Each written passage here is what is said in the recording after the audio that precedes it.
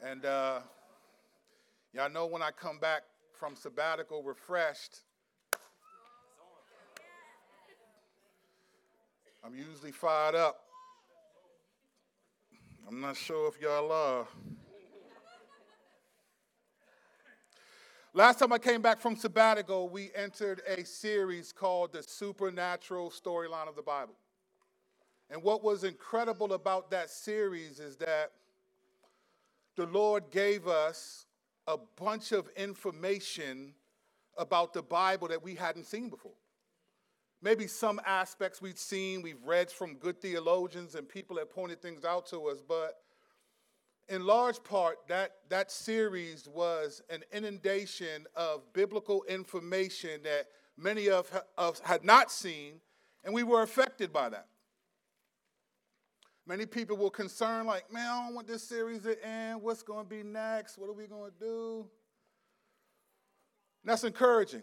But it's easy to process a series and be affected by all the information that we've heard. People have their favorite messages, their favorite moments. Oh, to take possession of the land, the blood, the incorruptible blood. And they have different sermons that affected them. And that's good. But the concern with a series like that is that we love the information, but we assume application. So we assume that because we listened, we liked, and agreed, that we're affected in our lives. It was good information. It was biblical information. But biblical information that does not turn into transformation is an eternal hallucination. It's not real. It's only real for those who are transformed by the information. We've all heard this. Many people have professed to believe, did altar calls, responded to the gospel, grew up in the church. But today, that's the only claim they have to being a Christian. Well, I grew up in the church, so what? Finish the sentence. Eternal hallucinations are not maturation. And sadly, many believers are satisfied with living a life of hallucination rather than transformation. So we need to make sure those of us who are here, committed here, if you're a guest, thank you. If you've been here before me, your first time seeing me, glad to meet you. We'll definitely love to talk to you next week. Because I'm not ashamed, and my church knows I'm not ashamed to tell you that after this service, I'm going to the game. We need to understand the supernatural storyline and turn it into the supernatural lifeline.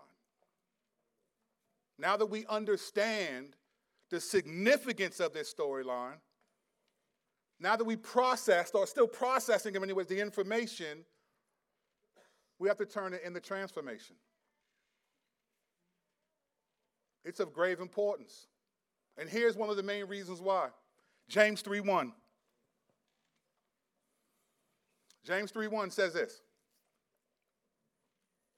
Not many of you should become teachers, my brothers, for you know that we who teach will be judged with greater strictness. Now, when you read this passage, you rightly assume and discern that it's saying that those who teach, like myself, pastors, teachers, are going to be judged with greater strictness. It's a warning.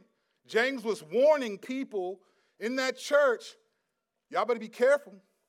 Everybody wants to teach and be in front of everybody and be dynamic and be loved and accepted. But when you stand before God, everything you taught will be the measurement of who you are to him. So James was saying, better be careful. Not everybody should presume to be teachers. We're going to be judged with a stricter judgment. And the reason being is because, look, God gave you the knowledge. You're supposed to live it. How dare you teach these people and then not live it? I didn't just give you the grace to understand the word. I gave you the grace to apply it. And so I'm going to be judged with greater strictness than all of you. This is a sobering passage. For me personally, This is the scariest verse in the Bible, not Matthew 7. Matthew 7 doesn't scare me. This does. We who teach will be judged with greater strictness. But there's something in this passage that's not just for teachers. It should sober all believers, not just those of us who teach. You are not off the hook. Let's look at the passage again, the verse again. Not many of you should become teachers, my brothers, for you know that we who teach will be judged with greater strictness. You all are implicated in this verse. Where? One word. Greater. Greater. The key word in this verse is greater. You who teach will be judged with greater strictness. But all who don't teach will be judged with strictness. So mine will be greater strictness, but you will be judged with strictness. God is not playing. It's not going to be an eternal pat on the back. I don't know who's going to hear, well done, that good and faithful servant. But I'm not worried about that being me. I just want to make it. All people, I don't know what you think about that day and what it's going to be like, but greater strictness means there's going to be a strictness for all who are not teachers. So it's imperative that we just don't love information, that we work to make it transformation. And it doesn't just happen because we like it. I'm so glad for that series. But if that series doesn't make us more mature, then what good did it do for any of us?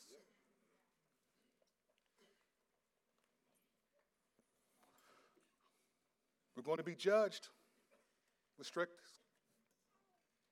So we're going to begin a new series today using the information that we learned to create transformation.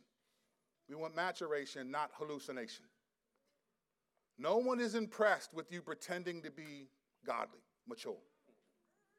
What's the point of it? It blows my mind when I hear these stories about pastors who are living one way publicly and then behind it. I don't understand. Like, have we all forgotten that none of us are going to judge any of us when it matters? No one's going to be sitting in eternity, and I'm looking at you like, all right, let's open the book. The people around you, whom you're worried about what they think of you, whom you don't want to share things because you don't want to look like you have struggles, none of those people are going to be the one that determines whether your name is in the book of life. I don't understand how anyone who presumes to be a teacher forgets that one day you're going to stand in front of the teacher.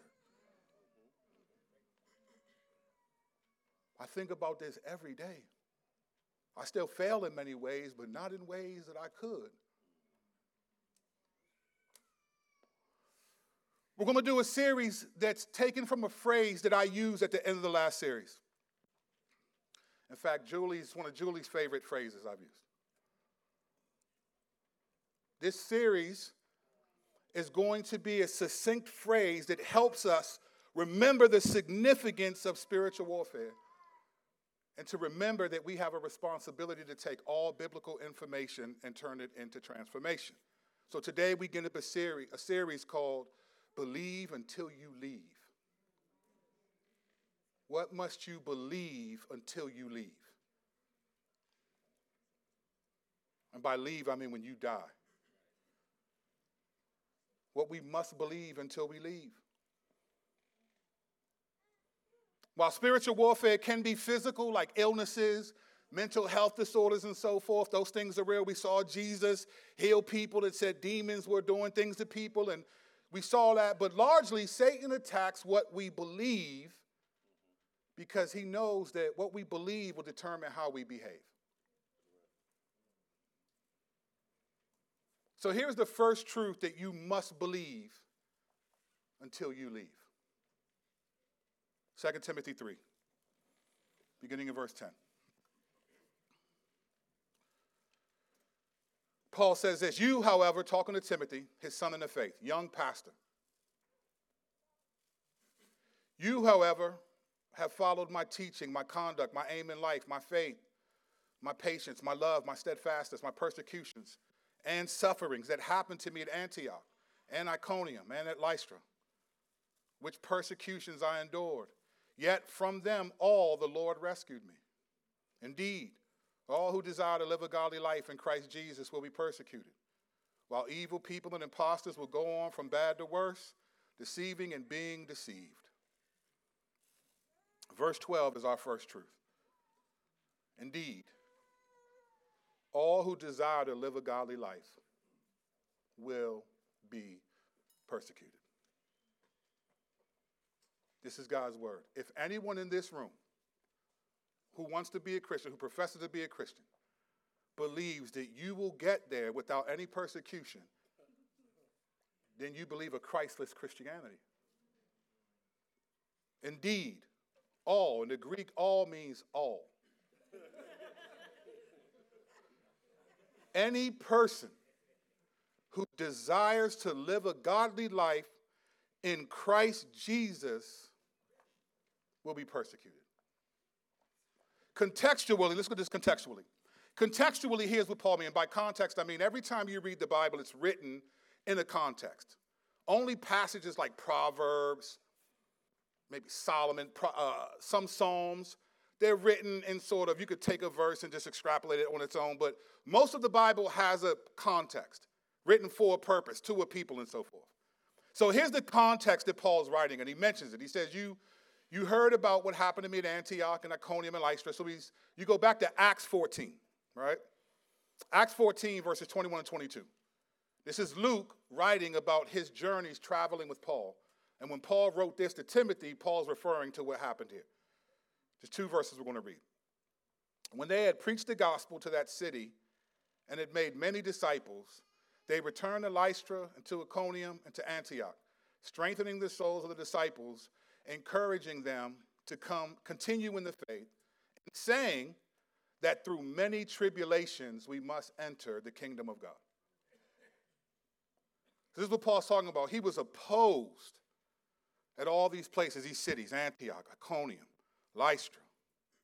And so he's teaching, he's strengthening the souls of the disciples, believers like you and I, strengthening their souls, encouraging them to continue in the faith, and saying that through many tribulations we must enter the kingdom of God. So this is what his discipleship is. This is how he's encouraging them. He's encouraging them that, listen, there's going to be a lot of tribulations to get to eternity. This is not the Christianity of today. The Christianity of today is, I didn't like what was said, so I'm leaving. I don't like this music, so I'm leaving. I got offended in church, so now it's church hurt, so I'm out. I don't trust people because one person betrayed me 10 years ago. Newsflash. Trauma is the norm, not the exception. But today, the possibility of persecution is like, nope, no way. Paul was encouraging them that many tribulations we must enter the kingdom of God. Saying, look, you believe you got joy, hold on to that. Because it's going to be challenged. You're going to be persecuted. The context is he's talking about evangelism. And we know why there's persecution. Because evangelism is spiritual warfare. We are taking possession of the land. Human beings are made from the land. God made us from the land in Genesis 2. So people are the land. So in the New Testament, we take possession of the land like the Israelites did. And as we talked about, we just pour a little salt. Mike wonderfully said that in his first 3 sermons. But is that information transformation for you? Because I remember when Mike asked how many people would want to see something like Alpha would be a part of that and serve in that. I couldn't see the hands that were raised on the camera, but when he told me last Wednesday, it wasn't that many. So everyone is excited about the information of preaching the gospel and reaching others. But then when it comes, what are you willing to sacrifice? What transformation is going to happen in your life? And then we laugh and joke it off like it's funny. I don't think God's laughing.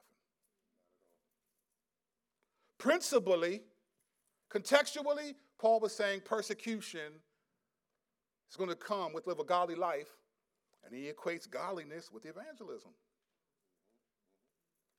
Go figure that. In his mind, I'm being persecuted for living godly, and the godliness is I'm sharing the gospel with other people.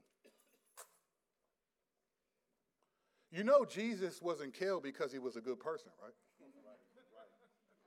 Jesus was killed because he told people, you're not good enough.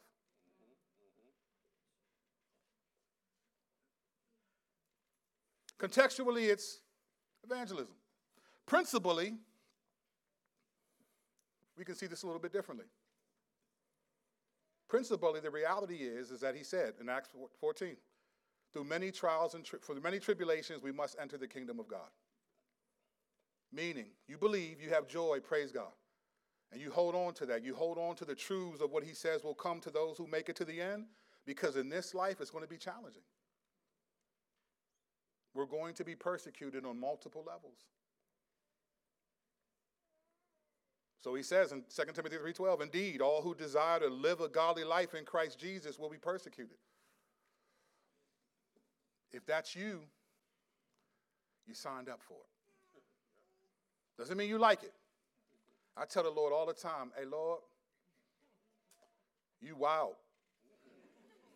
I talk to him for real. I don't be all, well, Father, in the name of the holy, eternal Son of God. Man, I'm just talking to the Lord straight up and down. I'll just be like, wow, Lord, this is wild right now. Like, you know, this is like unnecessary for real, to be honest. Why is this how? I'll say that. Listen, man, the Lord, people were angry at the Lord in the Old Testament. In the Psalms, they were mad. Lord, where are you, God? Well, you've forgotten me. You've done all these things. And the Lord put them in his word. He's not worried about our challenges with him and what he does. He's not concerned about that. He welcomes that. He's a father. My kids have the green light to tell me ways that I've offended them and did things wrong. Train my kids. They'd be like, son, if I'm wrong, you got to tell me. You correct me and your mom. Now, you got to have the right time, and don't correct me in the midst of a... That's not what this sermon's about today. Indeed, all who desire to live a godly life in Christ Jesus will be persecuted. How many of you have known this verse a lot? Familiar with this verse? Okay, good. Have you ever asked yourself this question? Why does he say a godly life in Christ Jesus? He could have said, indeed, all who desire to live a godly life will be persecuted. We would have got the same thing, right? I would have understood what he meant. Yeah. Why does he say in Christ Jesus, though? What are you telling us? In Christ Jesus, like if you want to live a godly life, okay, cool. But he said in Christ Jesus, not a godly life in Christ Jesus will be persecuted. Well, why the distinction? Because every religion has a form of godliness. Every religion. How many religions do you know, genuine religions, not some made-up stuff from a small town in the backwoods streets? I ain't talking about something that makes the news real quick because they just wildin'. I ain't talking about the Manson family religion, right, where you just going around. I'm talking about most modern religions, science, atheism, all of them want to be a good person. There's not a religion that doesn't require some kind of sacrifice, some type of doing good to other people. All religions have a form of godliness. There are moralistic standards that please the God of that religion, whatever it is. Atheists don't believe in nothing. Why do you want to be a good person, fam? What's the point then? What's the point of being a good person? Like, why are you trying to be a good person? If there's no God, there's no nothing, everything just came from, we just evolved, and why aren't you doing wild stuff? Consequences, maybe. But most people desire to be a good person. Most religions have this element. But why do you even care about being a good person? They don't want to be godly in Christ Jesus. They want to be a good person. And believe it or not, that's satanic. We talked about this last time. It's wild that God created us in his image, and Satan, even though he's trying to destroy the image of God, Satan can't just create. We think of Satan as wanting to blow everything up, a nuclear war, and you walk outside and everybody's shooting and everybody's ODing on drugs and sex everywhere. And that's how we think Satan's operating. And so when we don't see that, we think, okay, things are pretty good because we're thinking moralistically. But Satan cannot force people to do that because people, whether they're believers or not, are still made in God's image. And the desires that God put in them still exist, even if they reject God. So people, even though they don't know why, they want to be a good person. They have a desire. So Satan doesn't create religions of destruction. He creates religions of distraction. So now, I'm a good person. I'm moral.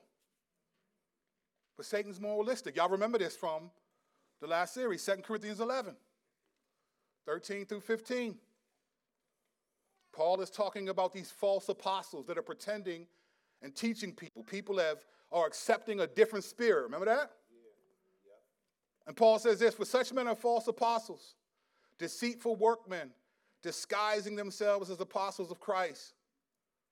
They're deceitful workmen, disguising themselves as apostles of Christ. And no wonder, for even Satan disguises himself as an angel of light. So it is no surprise if his servants also disguise themselves as servants of righteousness. Satan has to disguise himself as an angel of light, meaning looking like this is a good thing, because he knows that God created people with even a distant desire to be good, because we're made in his image. So even people that will never believe in the Lord will still measure themselves by some standard of goodness. How many times have you heard someone reject God because, well, I'm a good person? But godliness outside of Jesus Christ is just morality. And moralism by itself says I'm good enough to keep God's standards on my own. So I don't need to believe in your God. Like, okay, that's fine for you. I don't need to believe that. I'm not a bad person. I'm a good person. Well, how good is good enough, though? Good enough for what? I'm not saying you're a bad person. I'm just saying you're not good enough. Godliness that is not in Christ or motivated by faith in Christ is essentially being back in the Garden of Eden like Eve and determining good and evil on your own. That's what moralism is. It's I determine what good and evil is. It's a satanic righteousness.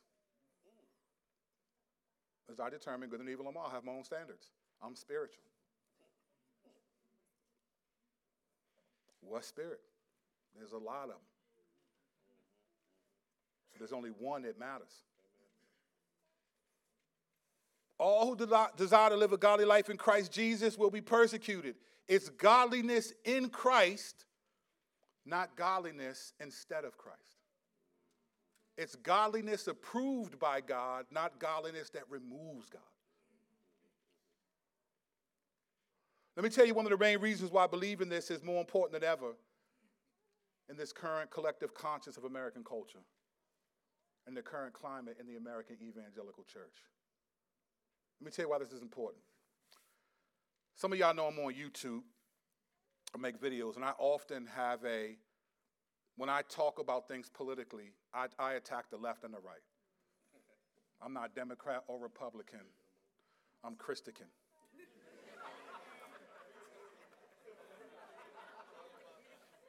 I'm a fear of the Lordian, right? And people get mad at that. How could you tell people to? I personally don't think there's any real appropriate answer for us on that level. So I tell people, look, vote your conscience, just don't lose your conscience for a vote.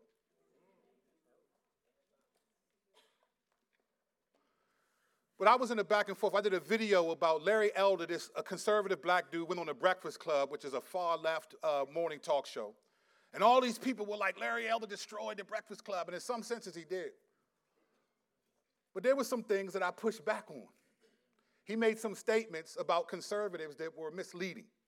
So I made a video about it. 2 of them. And they got a lot of volume. And I was going back and forth with a few people, but there was one guy who was mad at me for saying that in any way, shape, or form, that the left could be even considered something that anyone could vote for. And he said this to me. Well, we were going back and forth in the comment section, which is weird to me because it's like a comment section. Why is it so serious? We got to go back and forth in the comment section. But I'm not soft, so I'm not going to erase your comment. But I ain't going to let your comment stand either, right? It's the rock, baby. We ain't afraid over here. So it wasn't mean-spirited. It was just like, hey, bro, listen, I was trying to use language to make him so I'm not offended by you. Like, I'm not really tripping. You seem to be. And he said this. He said, well, I don't want my daughter, as a person of faith, I want my daughter to grow up in a country where she can exercise her faith and not have to bend down to the standards of the left. And he was naming all this stuff. And I replied and said, bro, I got 3 sons. I want my kids to grow up in a country, too, that doesn't attack them for their faith. But the Bible says, indeed, all who desire to live a godly life will be persecuted. So I'm trying to prepare myself for what God says, not complain about what the left does. I'm not worried about that. Persecution is coming if you are a believer, not if you're a believer with a particular political bent. He didn't respond back. He just gave me a thumbs up.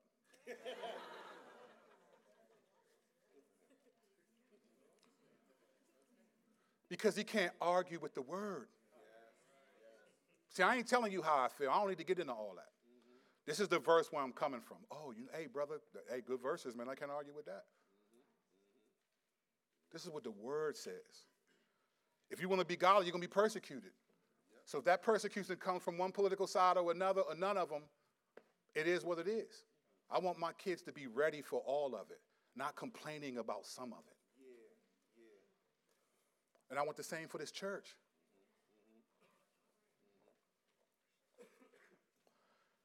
So here's the $1 million question. Why is godliness in Christ connected to persecution? This is what the word said. Why is godliness in Christ connected to persecution? Wouldn't we love it if we could just be godly and have no problems in this life? And then get to eternity and just be chilling. Sadly, that's what many people are upset about.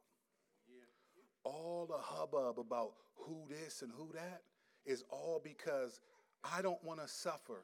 And if these people are in control, I'm going to suffer more than if these people are. I don't want to be persecuted. Neither do I, but I accept it because I signed up for it, because I'm trying to be godly. So why is it connected to persecution? No. 3 answers. First, because persecution was what Jesus chose. He chose persecution. All the ways that Jesus could have. That was incredible, bro. All the ways that Jesus could have chosen to bring about salvation. He chose the most traumatic means to do it. So when Satan was like, hey, look, just come down, jump off the mountain, and the angels will help jump off the top of the temple, and they'll help you. He could have done that. People would have sown like, oh, my God, thank you. I was about asking for that. Forgot to bring my towel. I was in a rush because I'm excited for the game. But I'm hype. I'm home. My blood pressure's running. Sweating, sitting down and sweating. I'm hype. My body feels like I'm in the ring right now. Jesus chose persecution. This is what he said in John 10, beginning of verse 14 through 18. Here's what Jesus said in John 10. Remember this, because you guys know your Bibles. Remember this? If you don't, I'm not shaming you. I don't even know that you don't know your Bible, so don't judge me and be like I'm church hurt because the pastor said that. I'm just saying, remember this, right? I got to take it, huh, Chris? He says this in verse 14 of John 10, I am the good shepherd. I know my own, and my own know me. Just as the Father knows me, and I know the Father. And I lay down my life for the sheep. And I have other sheep that are not of this fold. I must bring them also, and they will listen to my voice. So there will be one flock, one shepherd. For this reason, the Father loves me, because I lay down my life that I may take it up again. No one takes it from me, but I lay it down of my own accord. Let me tell you about this important statement, because you have some of the greatest atheists in the world and people who disagree with Christianity. They'll say stuff like, it's called cosmic child abuse. That God would kill his son and brutally all this stuff. They call it cosmic child abuse. That's what people say. You can laugh if you want to, but there are people whose stances are against your faith, who've written books and who dialogue and sometimes outsmart other believers because it doesn't make sense that God would kill his own son. They would say, I wouldn't kill my own son. Why would God do that to his own son? I would politely say, well, Jesus said he did it himself. Jesus said, I lay down my own life. No one. Said, I have authority to lay it down, and I have authority to take it up again. So ain't no cosmic child abuse at all. Maybe it's cosmic suicide. I don't know. If that's such a thing. I mean, what are we talking about? These people I've been watching too much stuff. Here's what it says about Jesus in Hebrews 5, 7 through 9. Listen to this. Hebrews chapter 5, verses 7 through 9. In the days of his flesh, Jesus offered up prayers and supplication with loud cries and tears. Think about that. This is Jesus. Offering up prayers and supplications with loud cries and tears. Jesus, though. To him who was able to save him from death. And he was heard because of his reverence. Listen to this, verse 8. Although he was a son, he learned obedience through what he suffered. And being made perfect, he became the source of eternal salvation to all who obey him. All whose godliness is in Christ. He became the source of eternal salvation. Jesus, God, said, all right, in order to save all the people who are genuinely saved, who are sitting in this room, I choose persecution. I choose suffering so that they will not be persecuted by the Father and suffer from the Father. So I'll choose it. I'll be brutally beaten. It's going to be real. Jesus said, why have you forsaken me? It was real. He was in the garden saying, Father, take this cup from me. As it got closer to that moment, he felt it. But he learned obedience through what he suffered. You learn obedience through what you suffer. You learn how to handle pain and still believe. Yesterday at the Metamorphosis event, I was sitting down and me and Lou was talking. He was the DJ. And I saw this boy, like a teenage boy and girl playing around, and she started running. And he started running. And I was like, oh, he's going to fall. I could tell by just the way his feet were working. And he was a little chubby, so when you chubby, you know your own, right? So I was like, oh, man, he's going to fall. If you know, you know, right? I was like, oh, man, he's going to fall. And within 3 seconds after I said that, boom, boom, boom, boom. And when you chubby, you fall and bounce a little bit. So we slid forward. I felt bad. I was like, oh, man. Bleeding, knee was scraped up, tooth got chipped, came out. People ran over to him. Mike went over there. Maria went over there. Had on some glasses. They was 3 feet in front of him. Took him a couple minutes, but he got up. He was walking with a limp, scrape. Just prayed briefly for him, Lord, please have mercy on him. But you know what he learned after that? I better be careful how I run on concrete. And maybe I shouldn't chase people with these clogs on. I bet you the next time somebody runs again, he'll be like, nah, I'm not chasing you. He learned. Jesus learned. We learn through what we suffer. We learn that we can take a hit and still believe.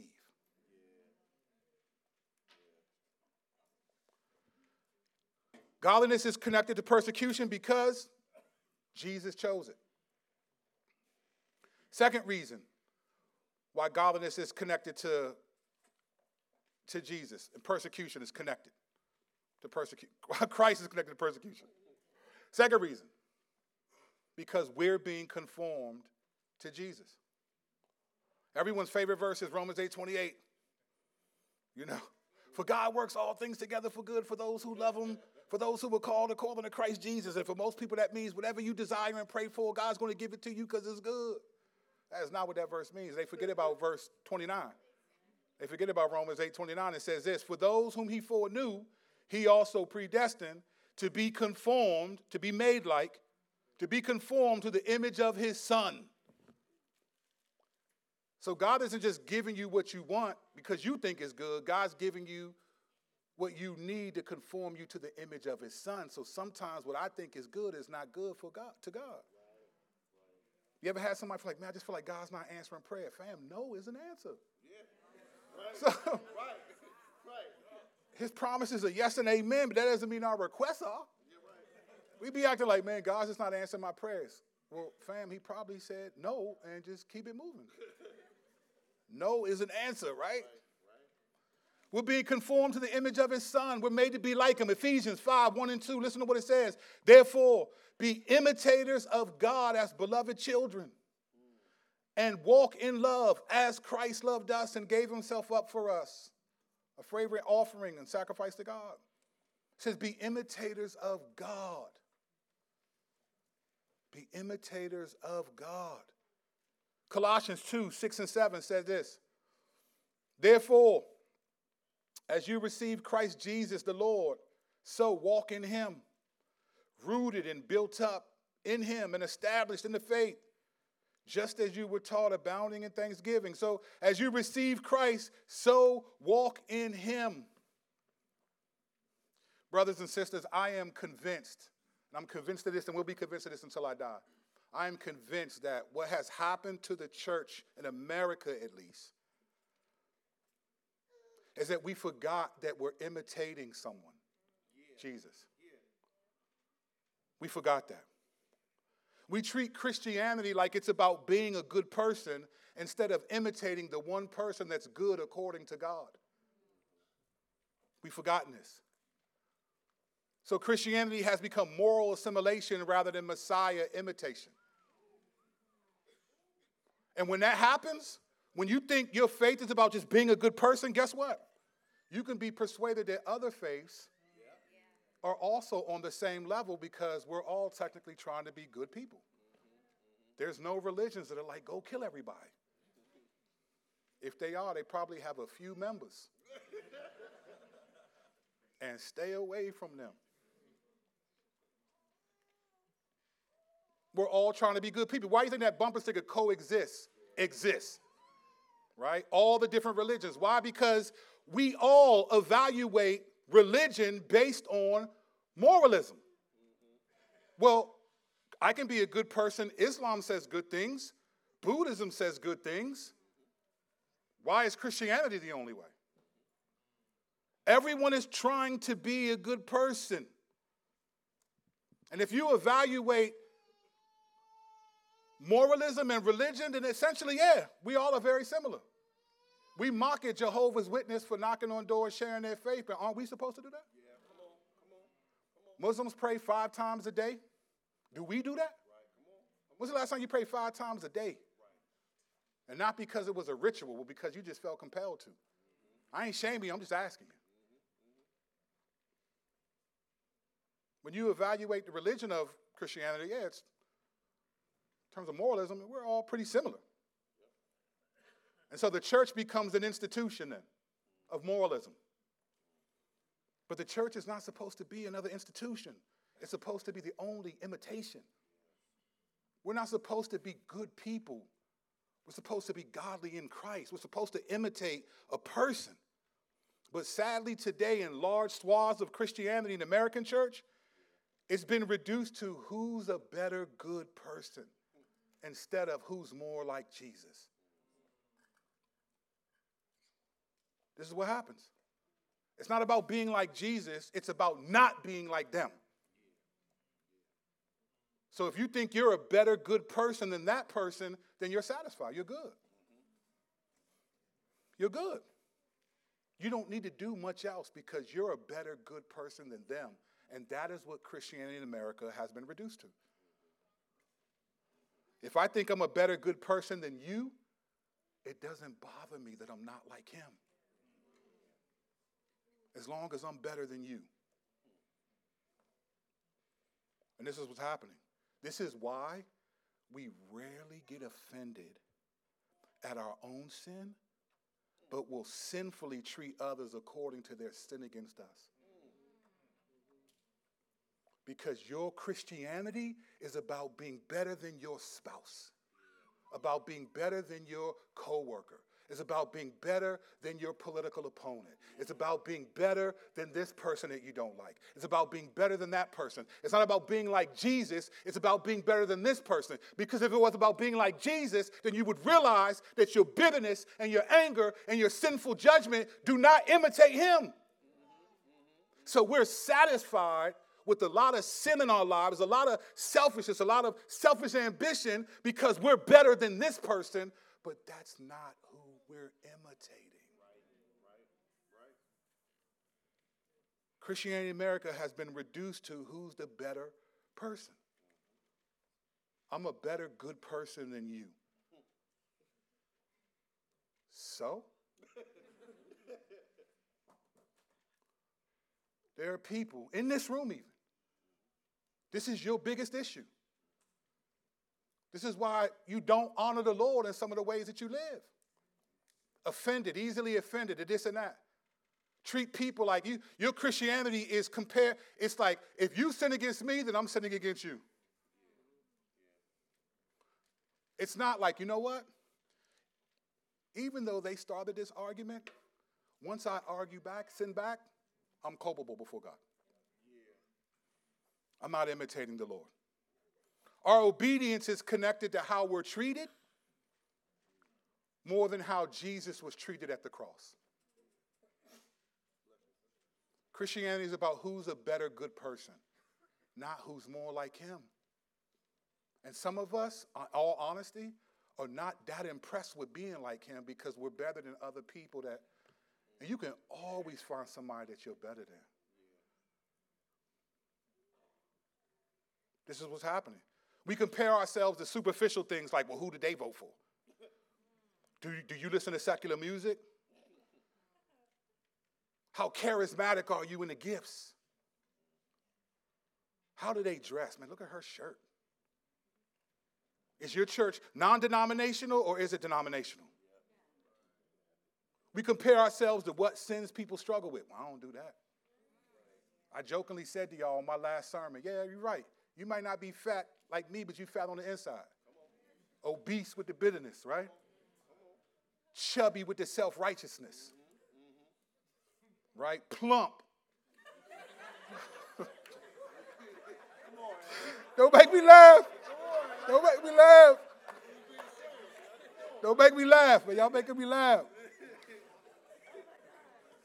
It's been a while. I'm trying to talk to y'all. I'm rusty. Don't make me laugh.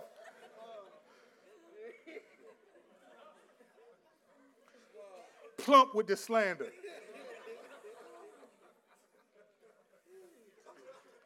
Need to lose a little weight with all the complaining that you're doing.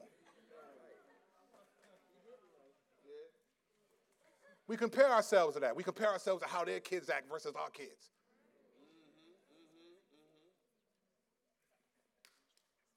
We compare ourselves to who served the church. What did they do to serve the church?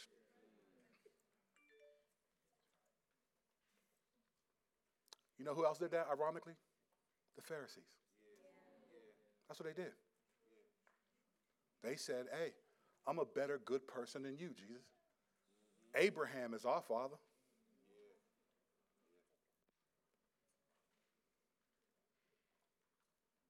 So who is your Christianity imitating? Who is your Christianity imitating? Or better, who are you comparing your Christianity to?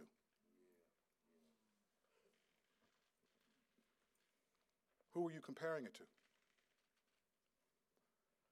Because if it's not to Jesus, you will always find ways to continue with mediocrity and faithfulness rather than faithfulness. You be faithful in some areas, we all are, but will not be tripping in other areas that you could give attention to because you don't feel like you need to, because your Christianity is not about imitating God. It's about not being like them. And that is a Christless Christianity.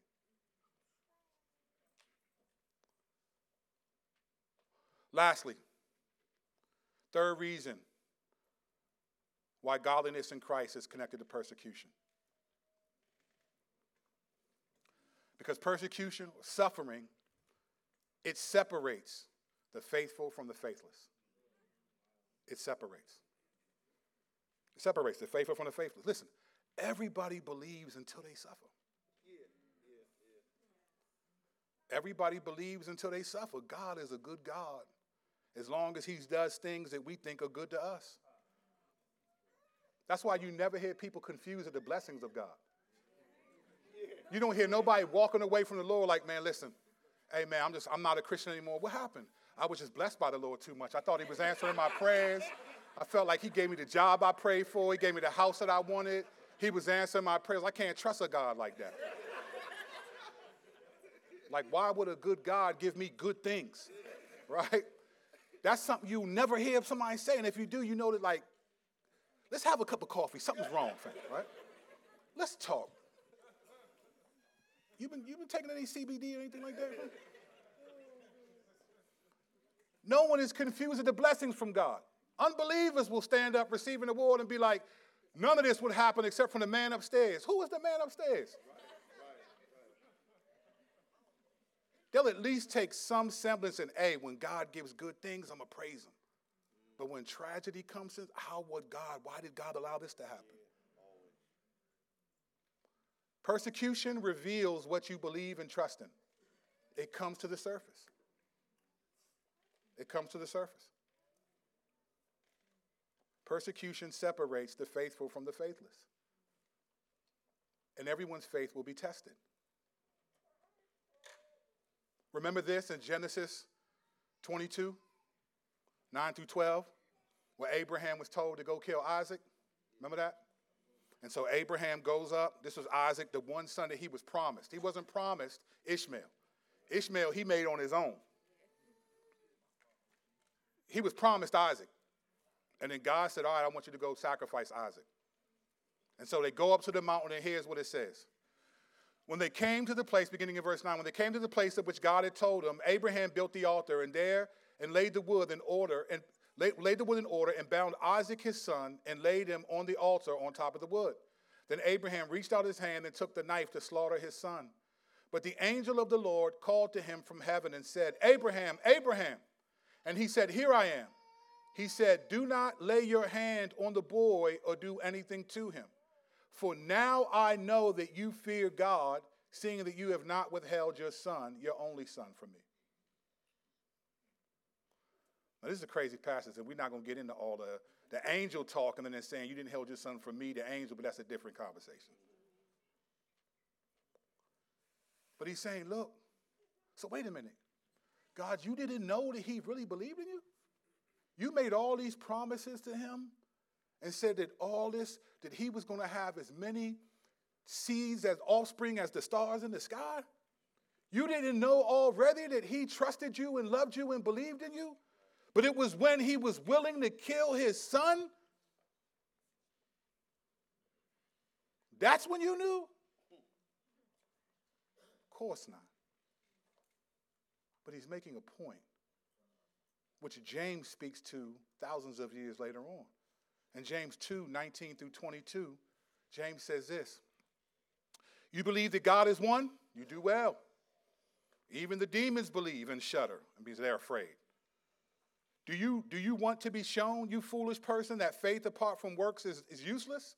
Was not Abraham, our father, justified by works when he offered up his son Isaac on the altar?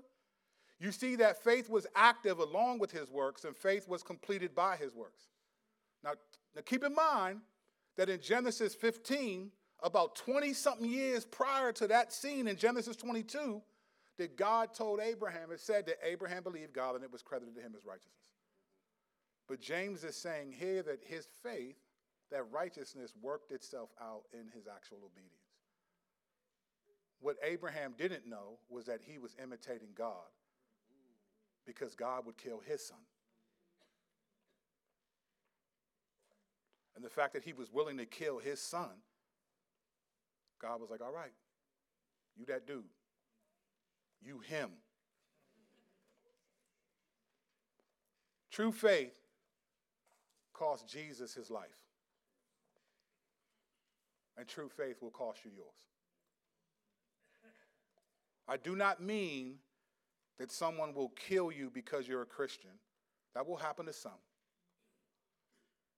I mean that because you're a Christian, you're going to kill yourself. You're going to die to the habits and patterns and thinking and actions that are not like Jesus. But if your Christianity is about being better than other people, you'll be satisfied with all the sins that you keep.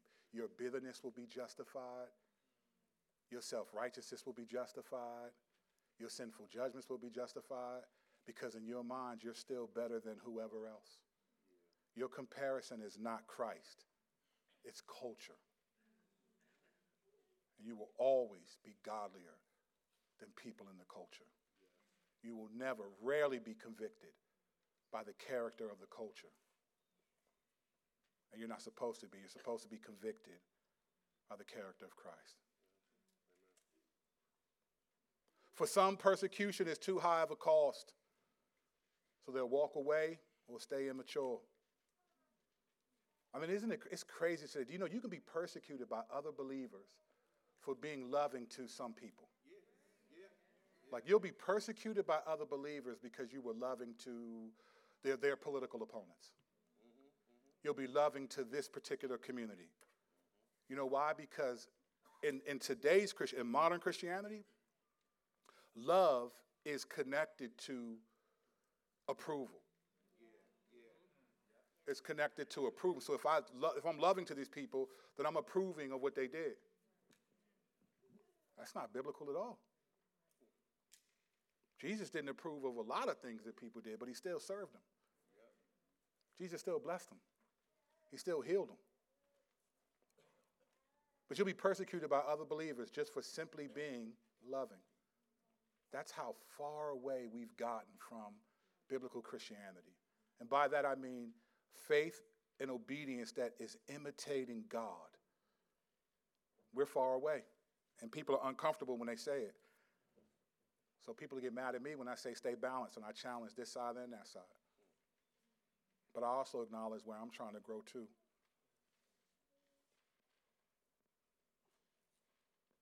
God is not looking for good people. He's looking for godly people. Good is comparing yourself to the culture. Godly is comparing yourself to Christ. This happens all the time in marriages. People are offended, and you're offended, and you feel justified in your offense, and you will hold on to that offense for a long time and have significant consequences in your marriage because you're not concerned that your attitude, actions, and thoughts are not imitating him. You just think, well, you're not being like your spouse, and you missed the point. People will be offended at their employers, be offended at unbelievers that are acting like unbelievers. I told a friend of mine, hey, bro, you got a bigger platform. Tell people to stop making videos about Beyonce and about Taylor Swift's tour. They don't love the Lord. Like, why are you critiquing them when they're doing what they're supposed to do? I could care less what song Cardi B makes. Now, if Cardi B says I'm a believer, then we got a different story. We're offended at all these things, and we find goodness in that. We compare ourselves to the culture, and we're satisfied. We compare ourselves to our spouses or to other people in our small groups, and we think, well, I don't struggle with that. And then you think, hey, I'm good. You're right, you are good. But are you godly, though?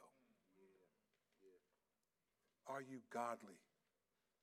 And some of you are not, and you're okay with it. So this series is not about information. It's about transformation. I don't care about impressing you with details from the Bible.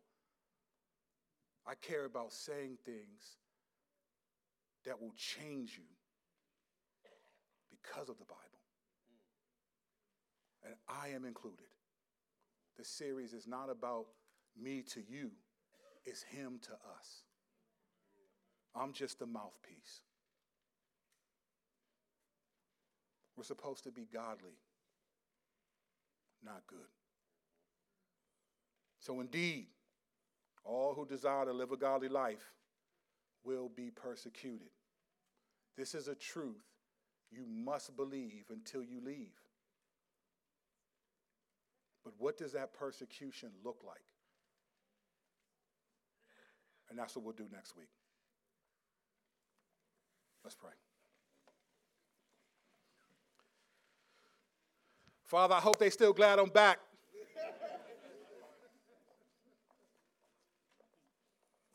You've been wonderful to us, Lord. You've been amazing to us. But you've also shown me in my own life and in the lives of us that it's easy to be impressed with information, to be excited about what new things we now see from the Bible. But you're not impressed with the knowledge. You're impressed with wisdom. You're not impressed with our information. You desire our application. You don't want us to compare ourselves to others. You want us to compare ourselves to you. We are not imitators of culture or our favorite Christian influencer. We're imitators of you, Jesus. And so I pray as we do this series, what we must believe, that we believe until you leave. I pray that we would take what we've learned about the severity of spiritual warfare, how serious it is, and that we would apply it to our lives so that we're able to, by your grace, for your glory, be imitators of you. That's what your word says. This isn't my perspective. We were saved to imitate you. We were saved to be godly, not good. So, Lord, may this series help us to become that. Take us places we didn't know. Show us things we didn't expect to see. And help us grow in ways that are godly. For your glory and our good. In your name we pray. Amen.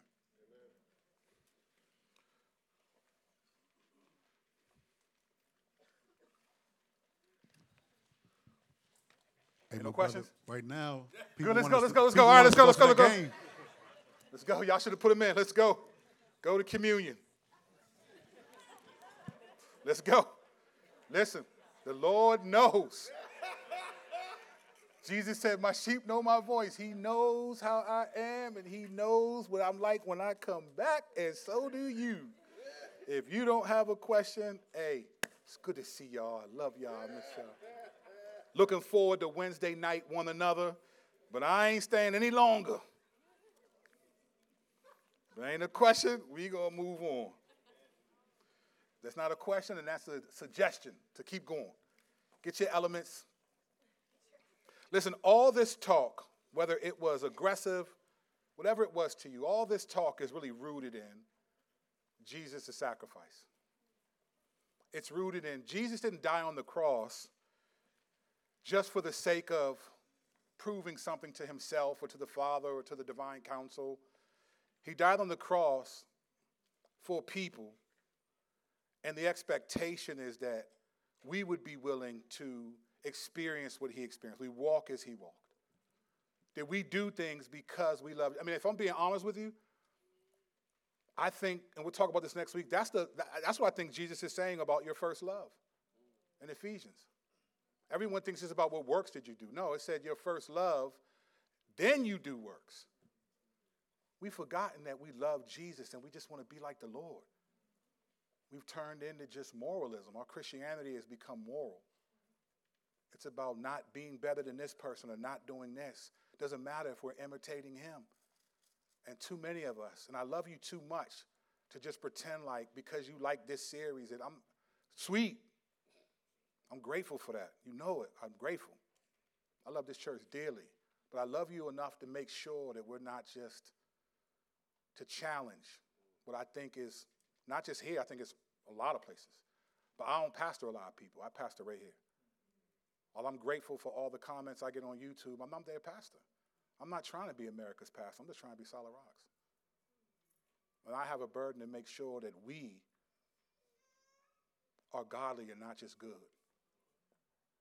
And that we're trying to compare ourselves to him. And so that we'll go after the things that we see in us that are not like him for that reason. That we don't ignore them because, well, we're still better than them. That's not what Jesus died for.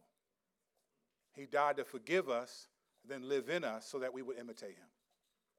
So, Father, we recognize that this aspect that we do every Sunday, it is somewhat ritualistic for us, but it's not ritualistic in meaning. It's just we do it consistently enough to be seen as a function of our church, but it's a function of our faith. It's a reminder of what you've done for us so that we can strive to be more like you. So, Lord, we eat this remembering that your body was broken on our behalf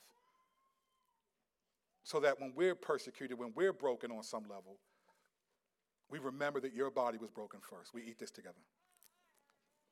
And, Lord, we drink this remembering that it was your blood that was shed for us so that when we bleed a little blood, when we're cut a little bit, when we're hurt, we remember that it was your blood that was shed for us, and that when we're persecuted, we're just imitating you. We drink this. Lord, may this series help us grow. May we apply the beautiful information that we've learned. And not that we haven't been. Many people have. This isn't that we haven't been, Lord. You know that more than I do. But we want to make sure that we're holistically going after this stuff. Because Satan is not playing. He's real. And he's going to come after us. He's going to oppose us. And so next week, Lord, as we look at these three particular ways that we're persecuted, may they shape us and help us to prepare us for the spiritual warfare that we're already in, whether we believe it or not. So we thank you, Lord, for your glory and our good. In your name we pray. Amen.